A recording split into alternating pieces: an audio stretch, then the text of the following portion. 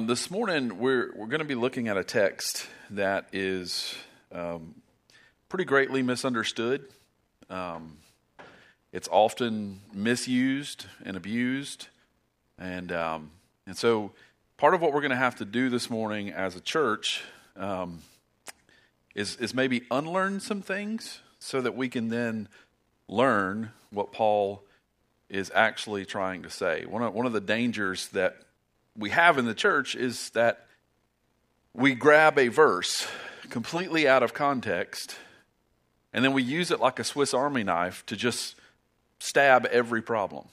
And one of those verses is in this section that we're going to be looking at this morning. And so we're going to look at verses 19 through 28. If you're taking notes, I'm going to break it down into three sections. First is going to be 19 through 22, and that's going to be Paul on prophecy. Paul on prophecy.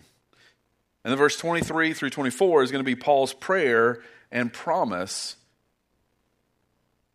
Paul's prayer and promise. And then verse 25 through 28 will be prayers and kisses. Great way to end the book, right? Prayers and kisses. All right, so looking at this section, starting in verse 19, let me just read 19 through 22, and we're going to take each kind of chunk as we go. Paul says this: "Do not quench the spirit, do not despise prophecies, but test everything, hold fast what is good, abstain from every form of evil." Now, the first division that we're going to start with in this text is actually picking up from where we left off last week. And if you remember last week, if you were here, I covered verses 16 through 18, and this was all about believers speaking to God, right? We're praying unceasingly. But now, the flip side of this, the second part of this, is God speaking to and through believers. So, 16 through 18 is us speaking to God, and then verses 19 through 22 is God speaking to us and through us as believers. Now, again, this is where some of us may have to unlearn something to be able to learn what Paul is saying here, because when we talk about the word prophecy, a lot of us have a lot of different ideas that may pop into our head. We might think of Old Testament prophecies and foretelling the future, like the book of Daniel or Revelation in the New Testament. But we're going to see here that Paul has something different in mind, that when you compare the Bible to the Bible, not movies and books and other things that we kind of have with our imaginations, Paul's talking about something completely different. In verse 19, he starts out with the word quench. Now, this word quench is related to fire. And it's used specifically to denote the activity of the Holy Spirit in the Bible. Right? The Holy Spirit's fires is something that we see in the book of Acts, for instance. And in the context, he goes on to say that this activity here that people are quenching is prophecy. Verse 20, "Do not despise prophecies, but test everything." Now, Paul's exhortation here, it presupposes to us that it's possible to stifle the utterances of the Spirit. It is possible for us to quench prophecies, okay? And in 1 Corinthians 14, the utterances of Christian prophets are controllable by the prophets, right? They're not some uncontrollable, just ecstatic utterance that they make. In Paul's mind, these are things that are completely controllable. The danger, it appears, in Thessalonica, however, is that the prophetic utterances were being stifled altogether. The church had decided, hey, we don't want to hear any of that. We're just going to dismiss everything. And there's a couple of examples of this happening in Scripture. One, you can find it in Old Testament in Amos 2:12. There the people of Israel are condemned because they commanded the prophet saying, "You shall not prophesy."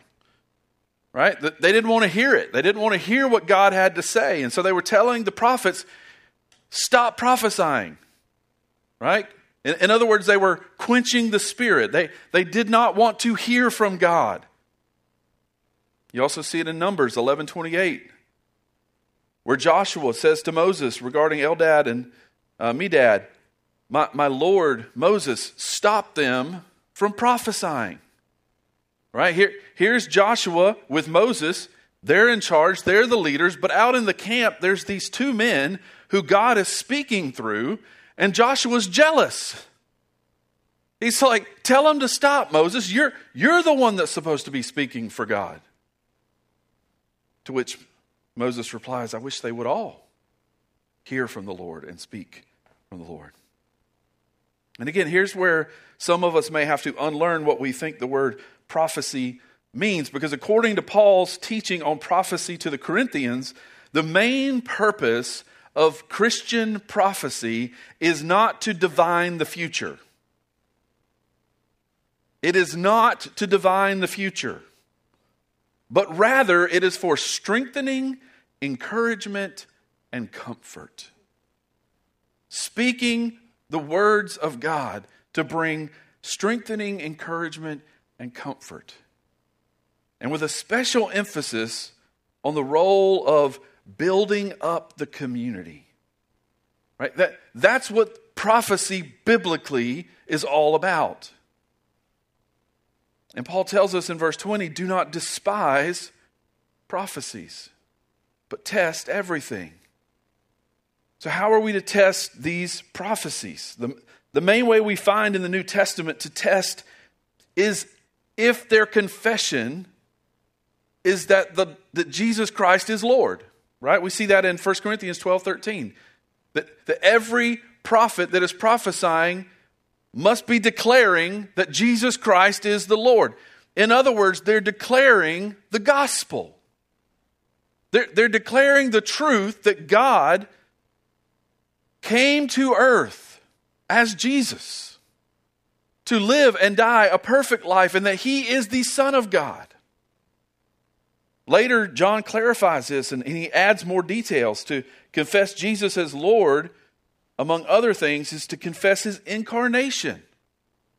Therefore, every spirit which confesses that Jesus Christ has come in the flesh, John says. Right? This is what a Christian prophet would look like. Someone who is proclaiming the truth of the gospel. Pointing people back to Jesus. Talk about comforting and encouragement. This isn't about someone walking up to you and telling you what your future is, as if they're a divine future teller, fortune teller. Right? This is about preaching the word of God, testifying to the word of God, pointing to the gospel of Jesus Christ. In contrast, in 1 John 4:3, the prophet who denies the identity of Jesus as Nazareth, as the eternal Son of God, is shown to be inspired by the spirit of the Antichrist. Paul says later in 1 Corinthians 12:10, it is ultimately the Spirit who enables the person to determine the genuineness of word or deed done in the Spirit. This morning, Jamie started out our worship service, right? What was he doing? He was asking the Spirit to enable us and empower us and to help us to worship. That same Spirit is what helps us discern prophecy. We need that Spirit in our life, empowering us and enabling us, according to Paul in 1 Corinthians 12:10. Another way we see from church history that you should test prophecy. There's an early church document dating somewhere around the 1st or 2nd century. It's called the Didache, or the teaching of the 12 apostles. And I love what it says about prophecy. It says this, but if anyone should say in the Spirit, give me money, or anything else, don't listen to them. But if he tells you to give on behalf of others who are in need, let no one judge him. So clearly, at the time of the early church, There was already a problem of people taking this idea of prophecy going, oh, well, I can pad my pockets with this because I'm the man of God. I'm the one preaching the word of God. And, oh, you know what? The Lord just told me to give. You should give me a BMW. That's what the Lord just told me.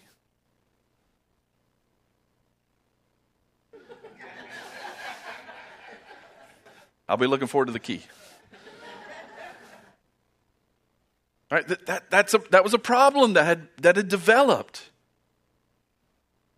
And that's what happens when we don't test everything. Verse 21 says, hold fast to what is good. The command to hold fast to what is good explains what is to be done positively with these prophecies or the deeds and words tested and found beneficial. In other words, after we test that prophecy, after we test that preaching of the word, that proclamation of the gospel, we're to hold fast to what is good. They're to be accepted. They're to be made normative for Christian behavior. On the other hand, in case anything should fall outside of Christian norms, Paul instructs his readers in verse 22 to keep away or abstain from every kind of evil prophecy. That's what he's talking about here. This is where this verse has gotten lifted out of context. Right? So we're to hold on to the good prophecies and we're to reject the evil prophecies. Abstain from every form of evil, he says in 22. And again, this is where I think some of us will have to unlearn what this verse means so that we can really learn what it actually means, because we've heard it used and misused so many times. It's been misunderstood and misused and then overused incorrectly throughout church history. And this is mainly because of an unfortunate word choice in the King James Version, where it says the appearance of evil.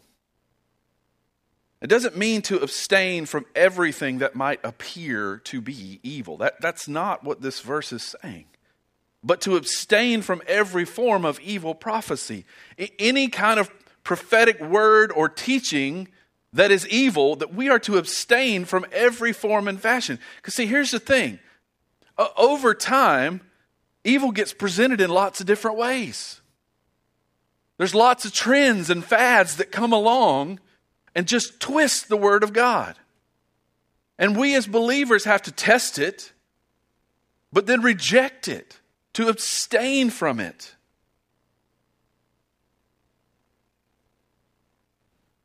Sadly, I talk to so many people that they don't understand this, and this verse has been used against them, and they're persecuting themselves just unmercifully because of this faulty interpretation.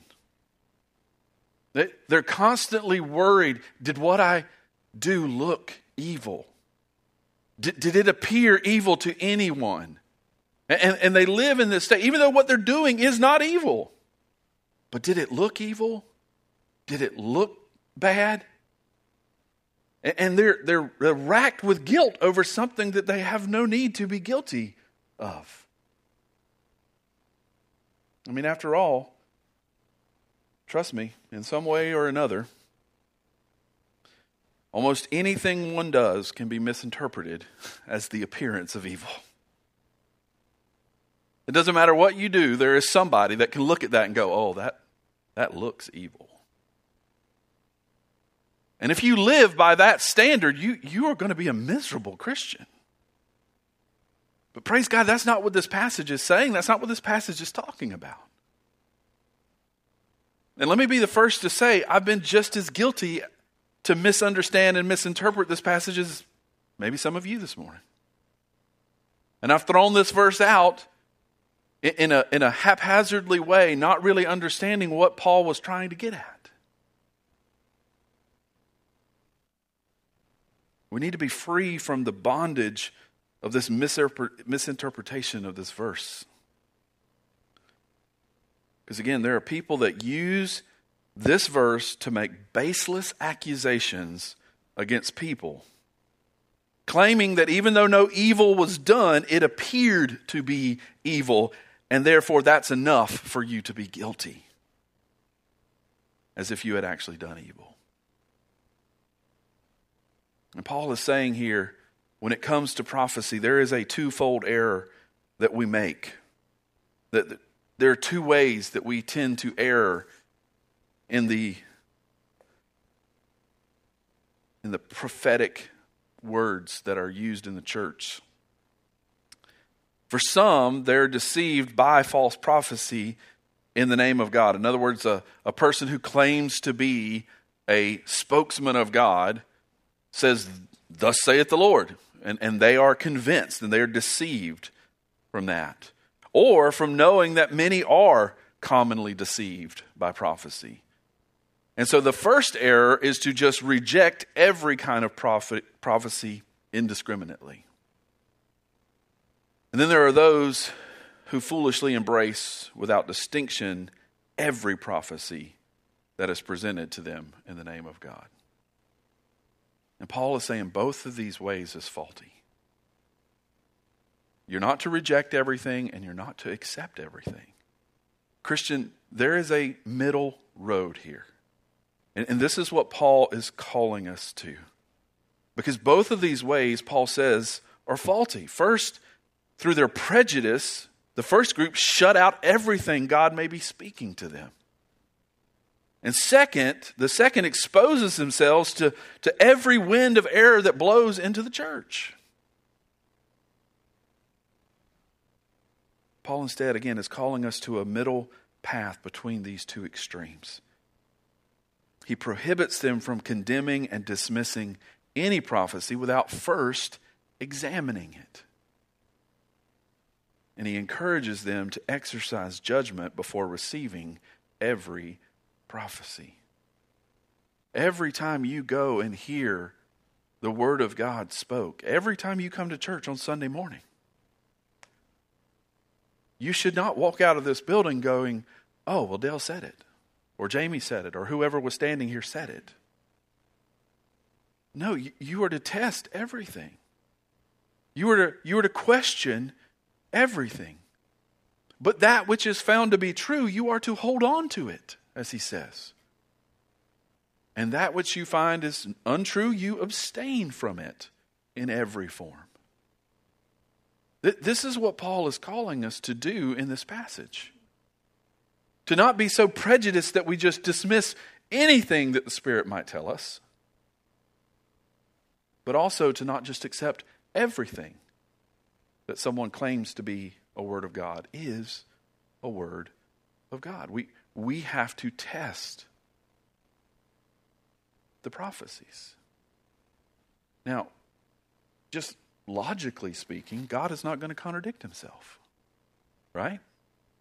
I think it's something most of us can agree on. God is a God. He's perfect. Now, I'm imperfect, so I will contradict myself.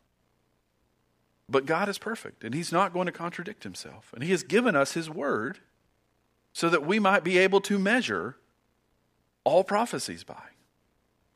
And God is never going to tell us to do or say anything that goes against what he's already written in his word. There's nothing new that he's going to be adding to it. Now, that being said, sometimes I use an illustration about one of God's truth and I apply it in a modern day way that makes you go, "Oh, I am guilty of that. I can see how I do that now." That's God using the gift of prophecy to speak truth directly into your context. The truth didn't change. Right? I go back and read commentaries from 200 years ago. Almost every sermon illustration is an agricultural example. Now, if I use that for most people, they're not going to get it. I have to find ways to contextualize the truth that doesn't change into something that will make sense and connect with you. That is all a Christian prophet does. Is he takes the truth of God's word and he applies it to your life. So that's what Paul has to say on prophecy. The second section of this scripture is 23 through 24, Paul's prayer and promise. The prayer and promise we see from Paul. He's turning his attention here to closing prayer to the book and just an amazing promise that we see. And some theologians argue that Paul's benedictions or kind of wish prayers that he makes at the end of these books, they function as summaries of the preceding section of the letter, or in this case, it's a short letter, so the preceding letter. And man, verse 23 fits that perfectly. It sums up the dominant theme of the whole letter and its instruction for Christian living. Paul is telling this young church how to live as believers. And it's Paul's call on God to aid the readers to be able to continue in their spiritual progress. This will be so reassuring to the Thessalonians to remember, because remember, they're under persecution. And for them to be reminded that they were under the protection of God, no matter what their circumstances might hold. He who calls you is faithful, Paul says. He will surely do it. Back up a verse, he says, now may the God of peace himself sanctify you completely. May your whole spirit and soul and body be kept blameless at the coming of our Lord Jesus Christ.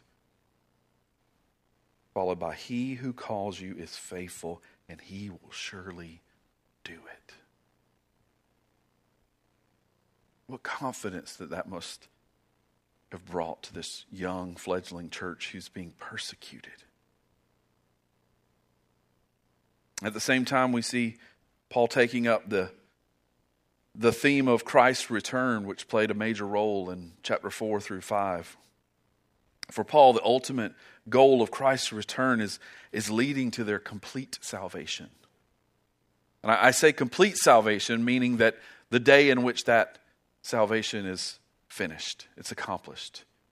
It's already begun, but it is not until the Lord returns that it is completed in the lives of these church members.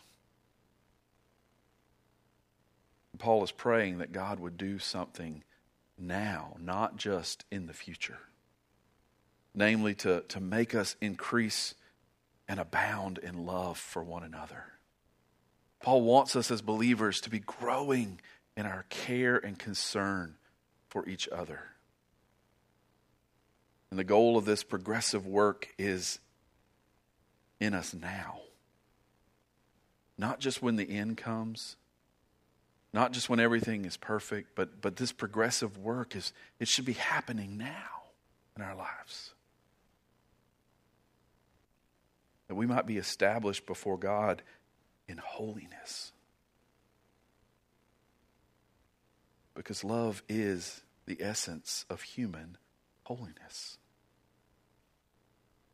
Paul teaches us that God is the one who is sanctifying us now. And notice that he does it through prayer. Here, but no matter how God does it, no matter how slowly it comes, no matter how imperfect we feel, the main thing is that God does it. And he will do it. This is the ground of our assurance this morning. He who calls you is faithful. He will do it, Paul says. Assurance doesn't come from us trying to make ourselves holy. I would argue the opposite of assurance will come from you trying to make yourself holy. You will constantly realize how far you fall short, making you live in constant fear of God. But holiness comes from knowing that God is faithful. That he is faithful to finish what he starts. I don't know about you, but I am so thankful that this isn't left up to you and me. But instead, we have a God who is for us, who loves us, and who is faithful. The last section we have in this book, verses 25 through 28, I entitled Prayers and Kisses. Verse 25 says, "Brothers, pray for us. Greet all the brothers with a holy kiss. I put you under oath before the Lord to have this letter read to all the brothers. The grace of our Lord Jesus Christ be with you." Paul begins his closing remarks with a request for prayer. This gives the listeners of this letter an immediate opportunity to do what? To apply everything he's been teaching them, right? So Paul is giving them an opportunity. It's almost like the application questions in our small group, right?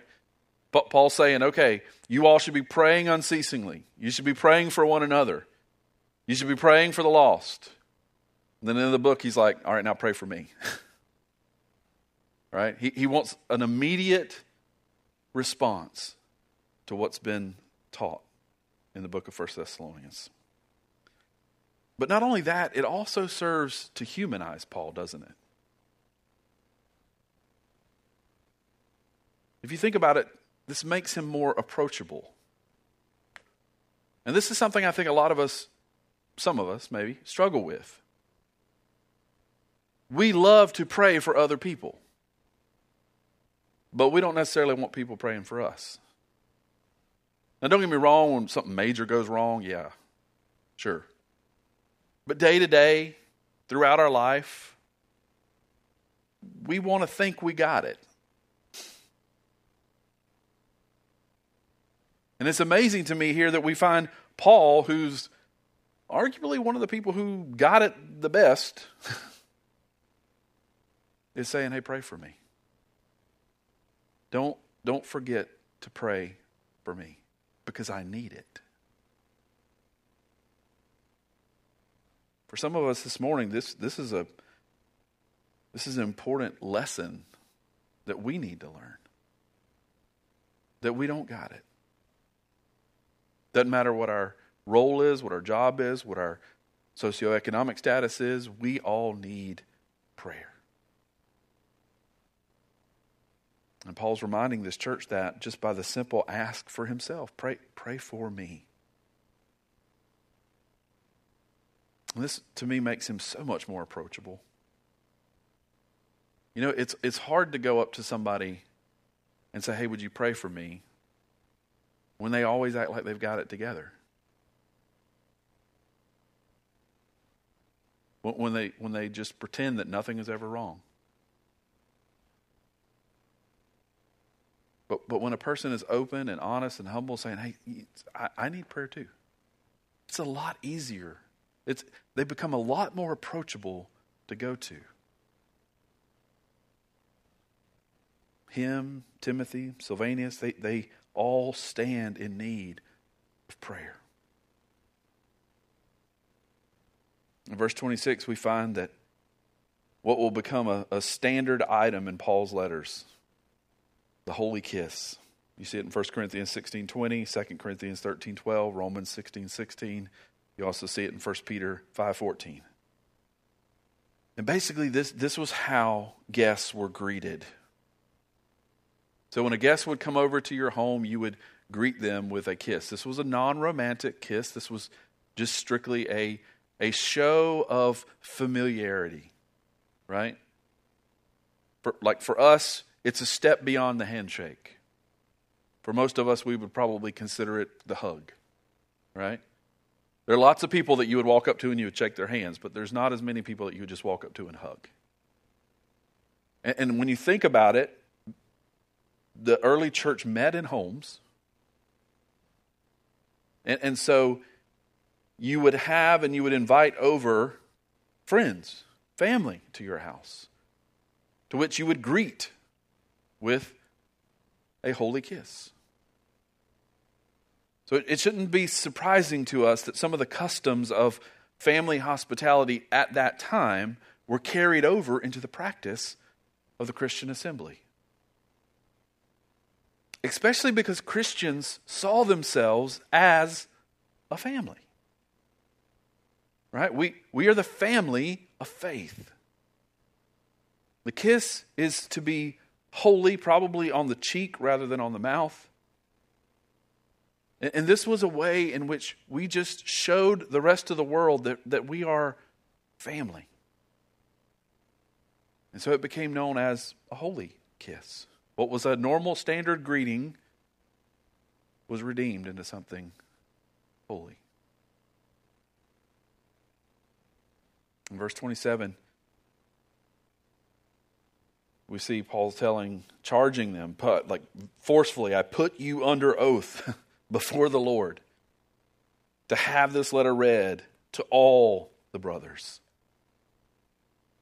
And this probably suggests that by this time there were already multiple house churches in Thessalonica, multiple groups of believers meeting together. And Paul wants to make sure that they all get the entire message. So he's like, hey, you read this in your house church, and then you send it on down the road to the next one, and to the next one, and to the next one. And that's how letters disseminated throughout this time. And the final words in verse 28 are simple and direct. The grace of our Lord Jesus Christ be with you. The grace of Christ is for all of the Christians in Thessalonica. And Paul wishes grace for all of them. And again, if you've been around since the beginning of us going through this book, you'll know that grace was so needed because of the persecution that they were experiencing. The trials that they were suffering for the sake of the gospel. Some of them were probably losing their jobs. Some may have even lost their lives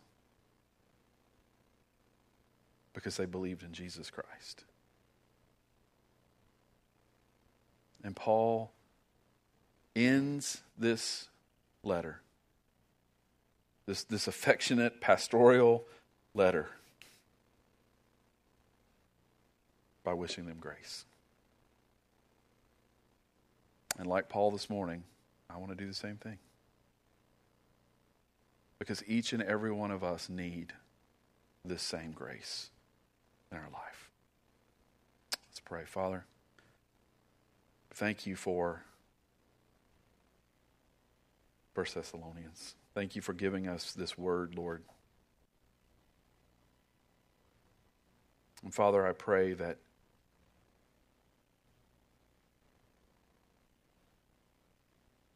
if after hearing this message or this series of messages, God, is anyone here that does not know you, that hasn't put their trust in you, that hasn't experienced this grace that Paul is talking about. Father, I pray this morning would be the morning that they would put their faith in you. Because as Paul said, you are faithful to not only save us, but to sanctify us. And we praise you for that, Lord.